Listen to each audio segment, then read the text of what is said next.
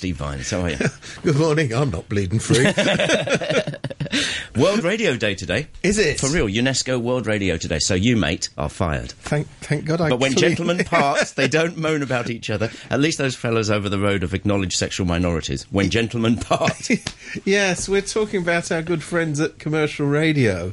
Every time you say that, we're going to have to drink a tequila shot. We are. We do the vodka game. Yes. Well, nothing wrong with that.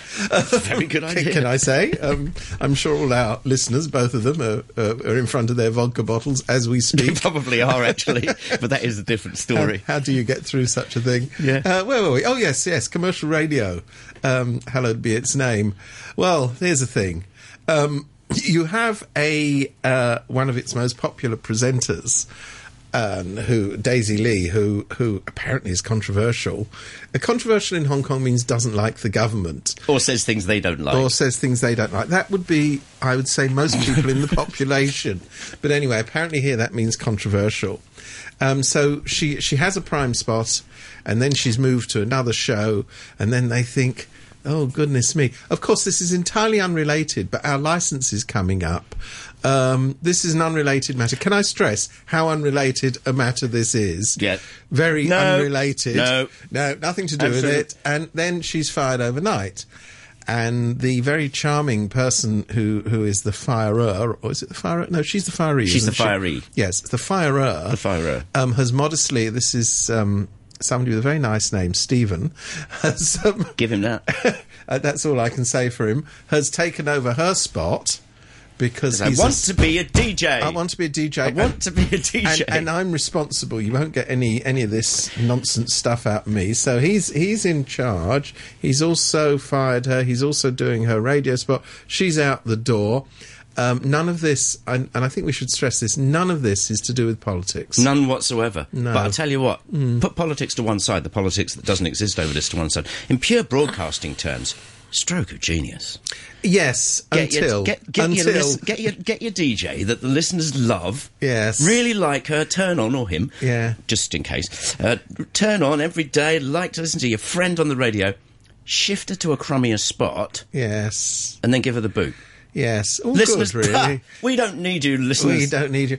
Well, I mean, if you are, and as I keep stressing, this is unrelated. If your licence is coming up, totally unrelated, you might be worried Terms about and conditions renewal. apply. You might be worried about renewal, but you also might be thinking that you operate in an environment where toleration of people expressing their views is diminishing. You might be, for example, let me take a random example, working for Ming Bao. Oh, yeah. And you might say, oh my goodness, that bloke who's the editor doesn't seem to be towing the line too strongly. We'll bring in somebody who really knows local conditions from Kuala Lumpur. Yeah, fair play. And he'll be good because, after all, he's in Kuala Lumpur. Act Now. Act Now, he'll be a great chief editor for Ming Bao, one of Hong Kong's most reputable newspapers. Indeed.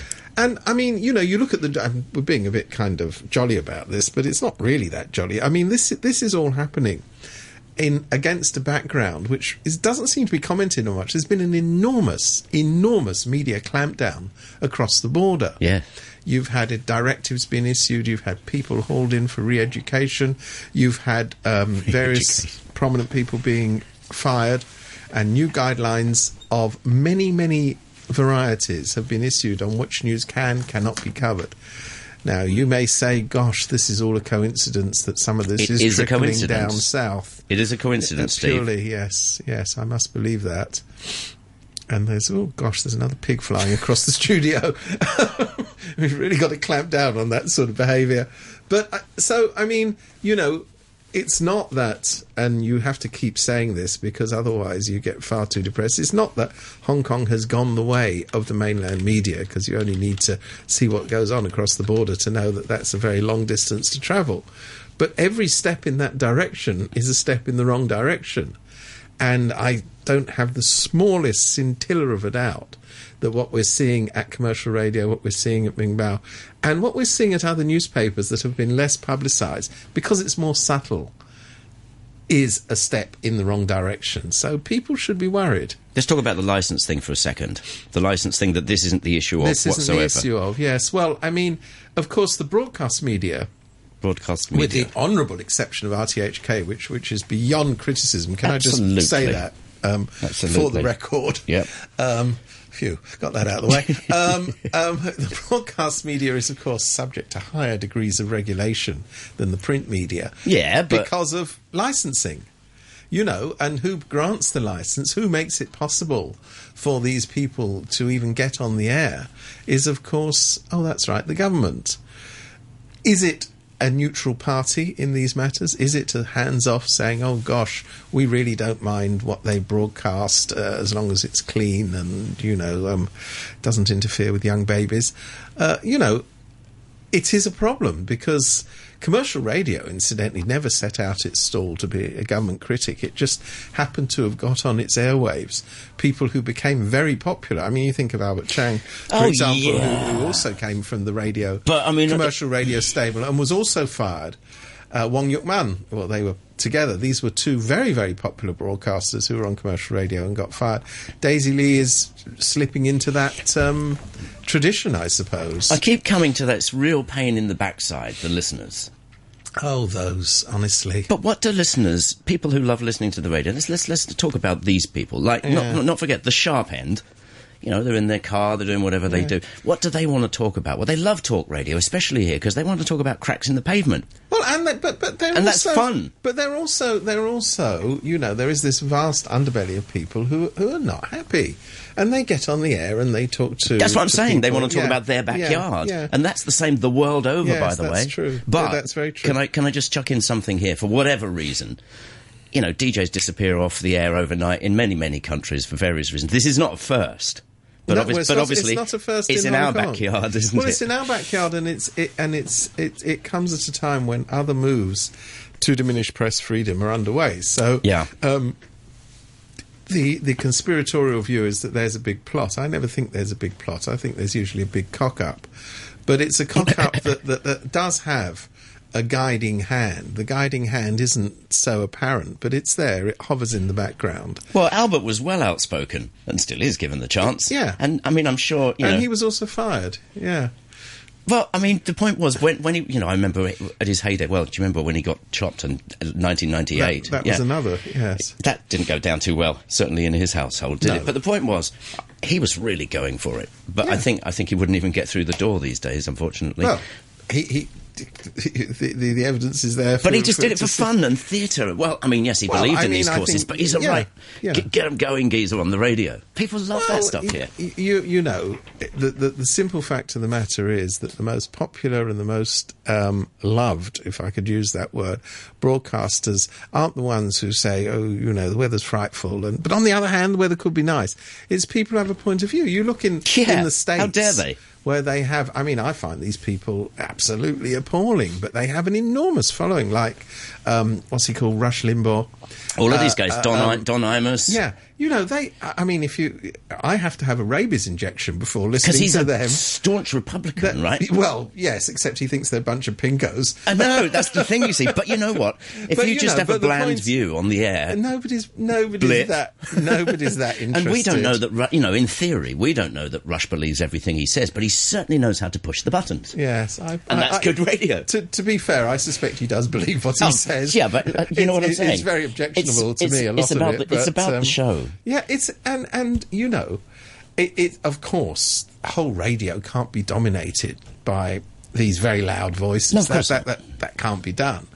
But to say that there's no place for them in radio stations is to say that there's a place for a dead radio station. It's as simple as that. It really is. I know it is. I've got an email here from Brett who says, not a good sign. Our first commercial broadcaster, it's why it's called commercial radio, quick tequila. Yes. Seemingly not putting commercial considerations first. In brackets, I've no idea about their advertising. And he says, extrapolate from there, and we're well and truly screwed. Well, that's true, except, of course, their main commercial consideration is remaining on the air, which is why they're very concerned about renewal of their licence. And if Ricky Wong's into radio, get in there, my son. Yes. Well, this is, incidentally, we didn't talk about this, but this is another straw in the wind. When they were dishing out the TV licences, even somebody like Ricky Wong, who frankly is by no means a vastly well-known government critic, even he was denied a licence merely because, and here I speculate wildly, let me say as a health warning, merely because it seems that the boys up north said, oh, don't give a licence to anybody we don't really know. Yeah. Keep it to the boys who we know, the people who have proved to be such fantastic television makers like Richard Lee. And we know his father, and he's a very good man. Yeah, and how many more broadcasts of Spooks can I watch for the same episode every blinking night? But you never miss it. See cracks in the pavement. People want to talk about what's happening in their backyard. They do, but they also want to be informed. They also want to be entertained, and the current licensing system seems to have a bias against information and entertainment, not to say a bias against anybody who isn't towing the line. So, commercial radio, I think, is showing contempt for its listeners, but you can understand why they do that, because they think that's the way they can keep on air. The question is, how many people will they carry with them? People have a choice. They don't have to listen to commercial radio. The thing that's a bit interesting is, if you have a presenter, there are lots of rules and regulations. There are tons in the States, but they're pretty fair. You don't swear, you don't advertise when you're not supposed to, right? But if you have a presenter who you think is going a bit off kilter, whatever, just rein them in. Do you have to fire them if they're popular? It's in your interest to keep them if they're popular. Well, I would have thought so. Just say, look, knock it off. And I mean, what is really interesting to me is you can never find, and they, boy, do they search for this. They say, oh, well, these sort of Daisy Lees of this world, their whole agenda is anti-government. And you say, well, you go out and find a really popular broadcaster who's a real pro-government goon. We'll put him on the air. And they go, well, we don't really have anybody like that. What? And you never do. Well, I mean, it's absolutely... You go through the piece. I mean, I've sort of been involved in radio on and off for quite a long time. I've never, ever come across a really popular pro-government broadcaster. I can think of... Radio Pyongyang? Hey... Well, I listen to their top 40 executions. Yes. Today, let's talk about uncles. Oops, they're all dead. That's right.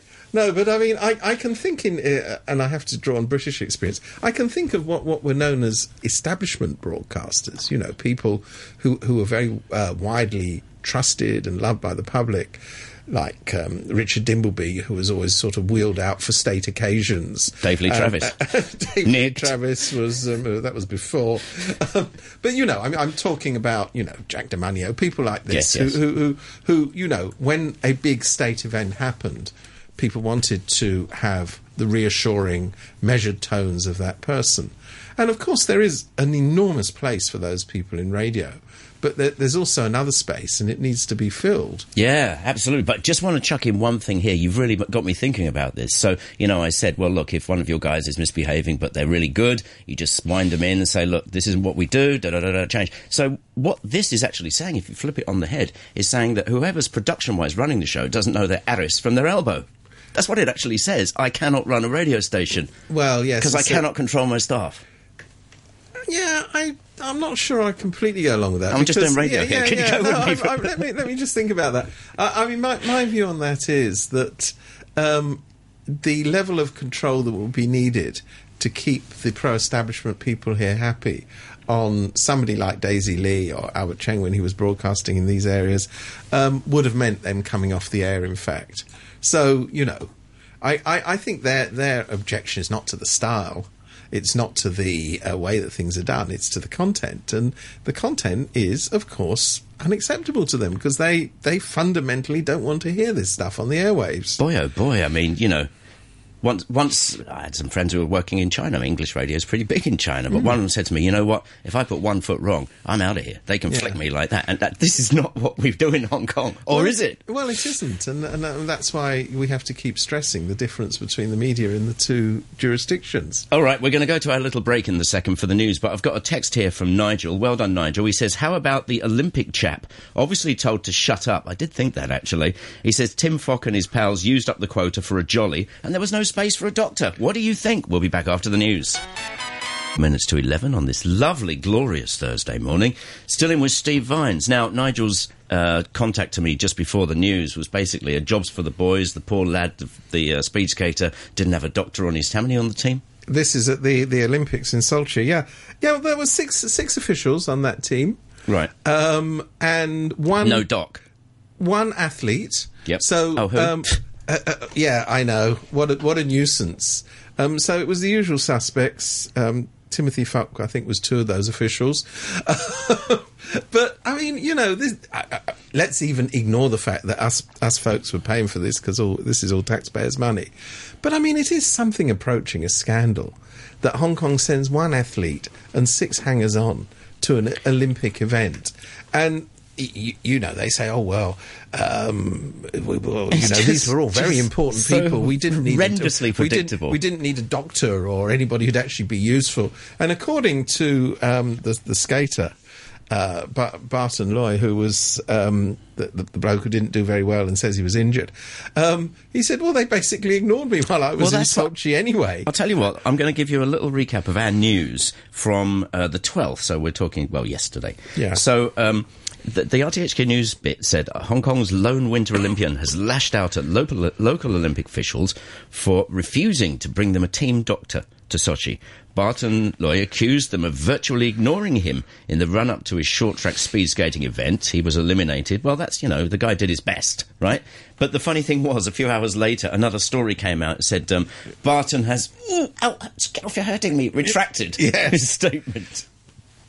There is something, and I can't give you the details because, of course, I don't know what they are, but there is something fish-like emanating fish-esque that's emanating from around the Hong Kong Olympic Committee. Pilchardese. I mean, indeed, uncanned. Yeah. I mean, there's, it should stare you in the face. What is wrong with this picture? 6 officials, 1 athlete going to a sporting event. So unsophisticated. Yeah, it's a joke. I know. And it's a very small, self-perpetuating group that seems to have caught hold of this Olympic committee in Hong Kong. And, Hong Kong's a small place. Realistically, it's not going to produce, 59 gold medals at any Olympic event. I mean, we were very lucky. Until it does. Well, we have had gold medalists from here. We had Li Lai Shan, the windsurfer. The windsurfer.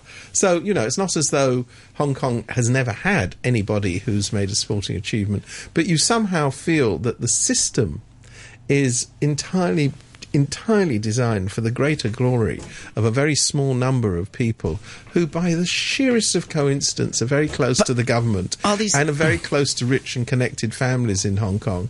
Whereas the poor old athletes, honestly, it's a complete menace. Do you know that things like Olympic Games have to have sometimes people who come from public housing attending these events and sort of participating, whatever that may mean. But I've got to ask you, we all read the newspapers. Are these people completely thick? Remember all those guys going off on the Cathay Jolly? No, I think the word you're groping for is shameless. Well, and thick. This was only a few weeks ago. You think we wouldn't notice, you mean? I think one of our listeners sums this up quite nicely.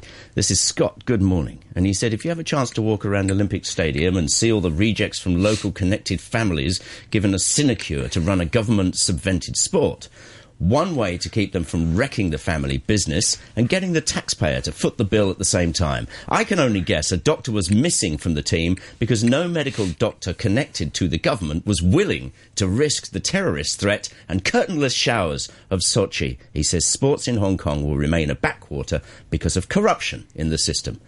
That's it. Says it all. Says it on the tin. Gosh, that's very harsh. Nice one, Scott. It's morningbrew@rthk.hk if you want to get in touch. Time and time again, though. I know. But I think the Olympic Committee is a special area of odour that perhaps it's not central to all our lives. Poor kid. But it young man, sorry. Don't seem right to me. That's all I can say. Come on, this guy's really busting his bottom to do the best he can. Yeah. And if some of the money that was spent on jollies and self-glorification was spent on his medical needs, or spent on developing sports facilities for people in Hong Kong, because of course, where do you get Olympians from?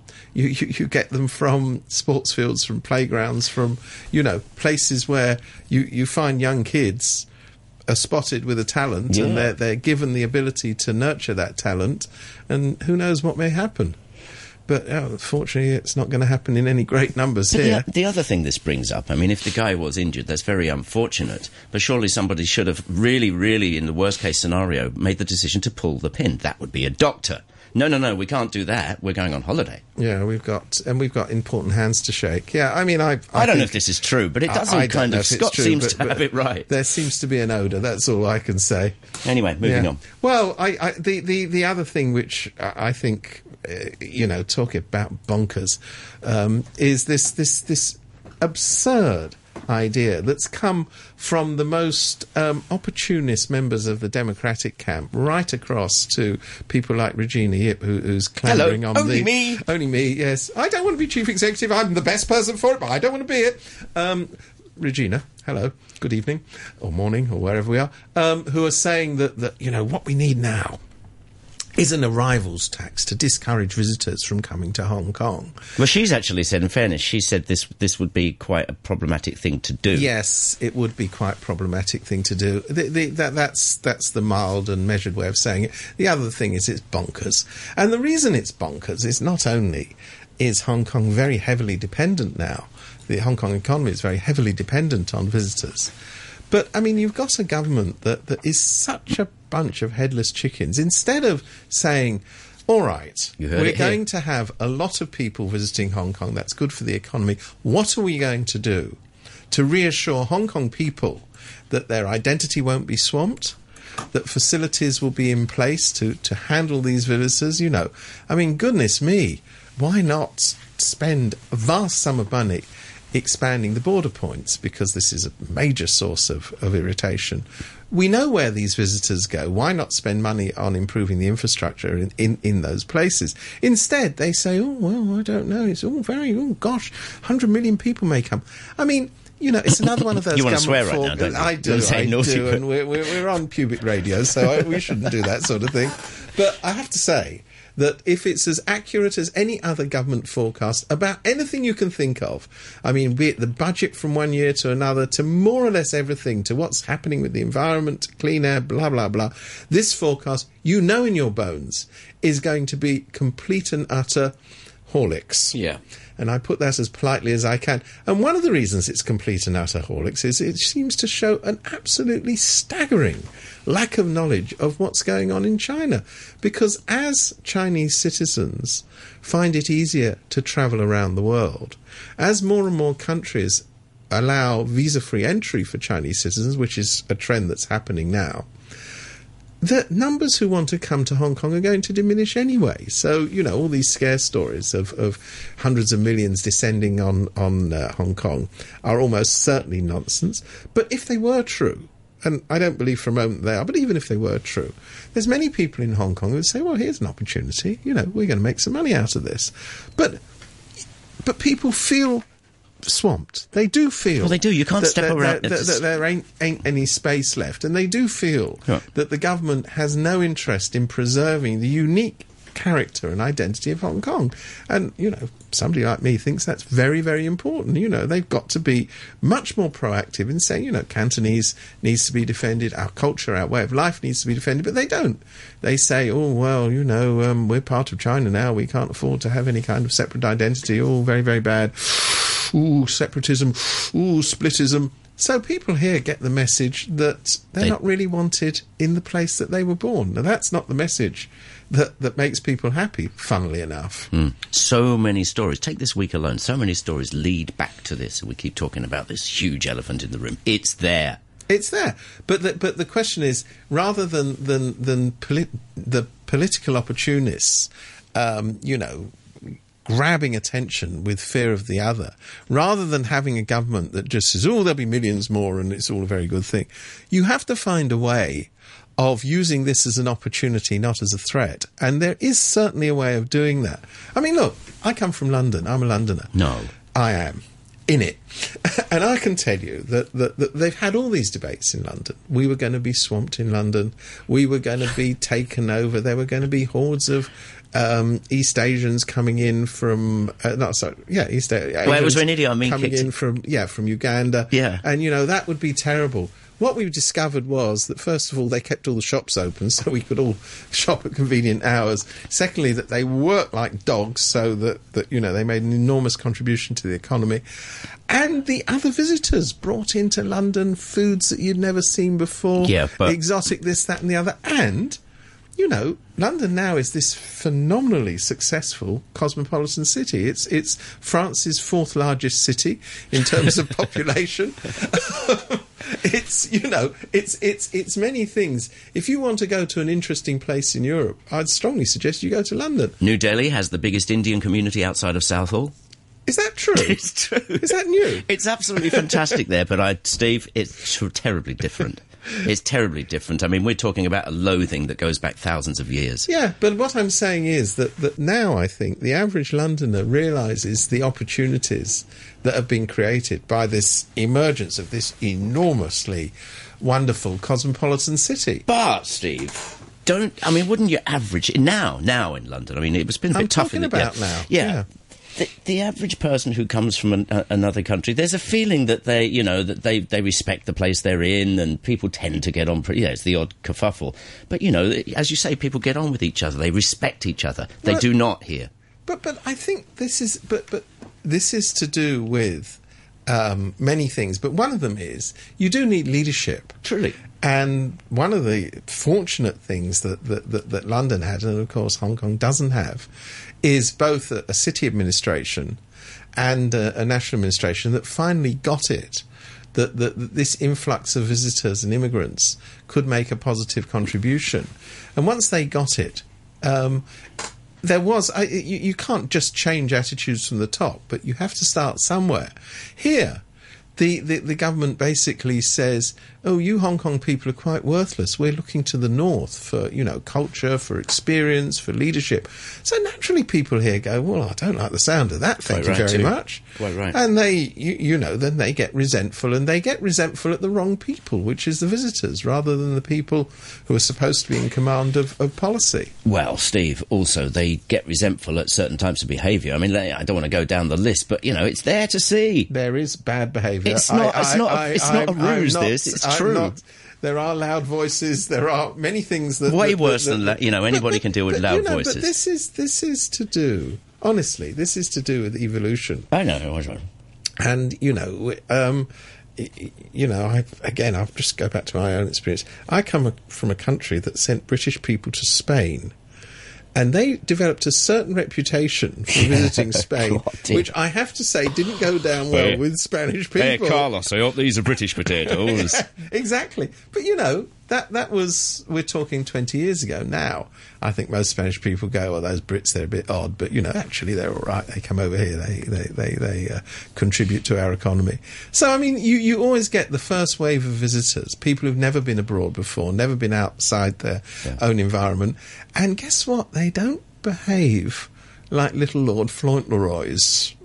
Or members of my family, for example, who are beyond reproach. Landed gentry. Yeah. But the thing is, in the countries you're talking about, I don't think that the locals, the natives, feel like they're losing their identity. No, that's the important thing. I mean, and they crowded the foreigners into enclaves that they themselves wouldn't visit, so that was all right.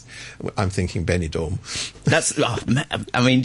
I went to Benidorm once. I have to say, as a cultural experience, to see very poshly, it's quite a thing. There's a sign at the airport that says, will the last person to leave Torremolinos please switch the lights off? Cheers, Steve.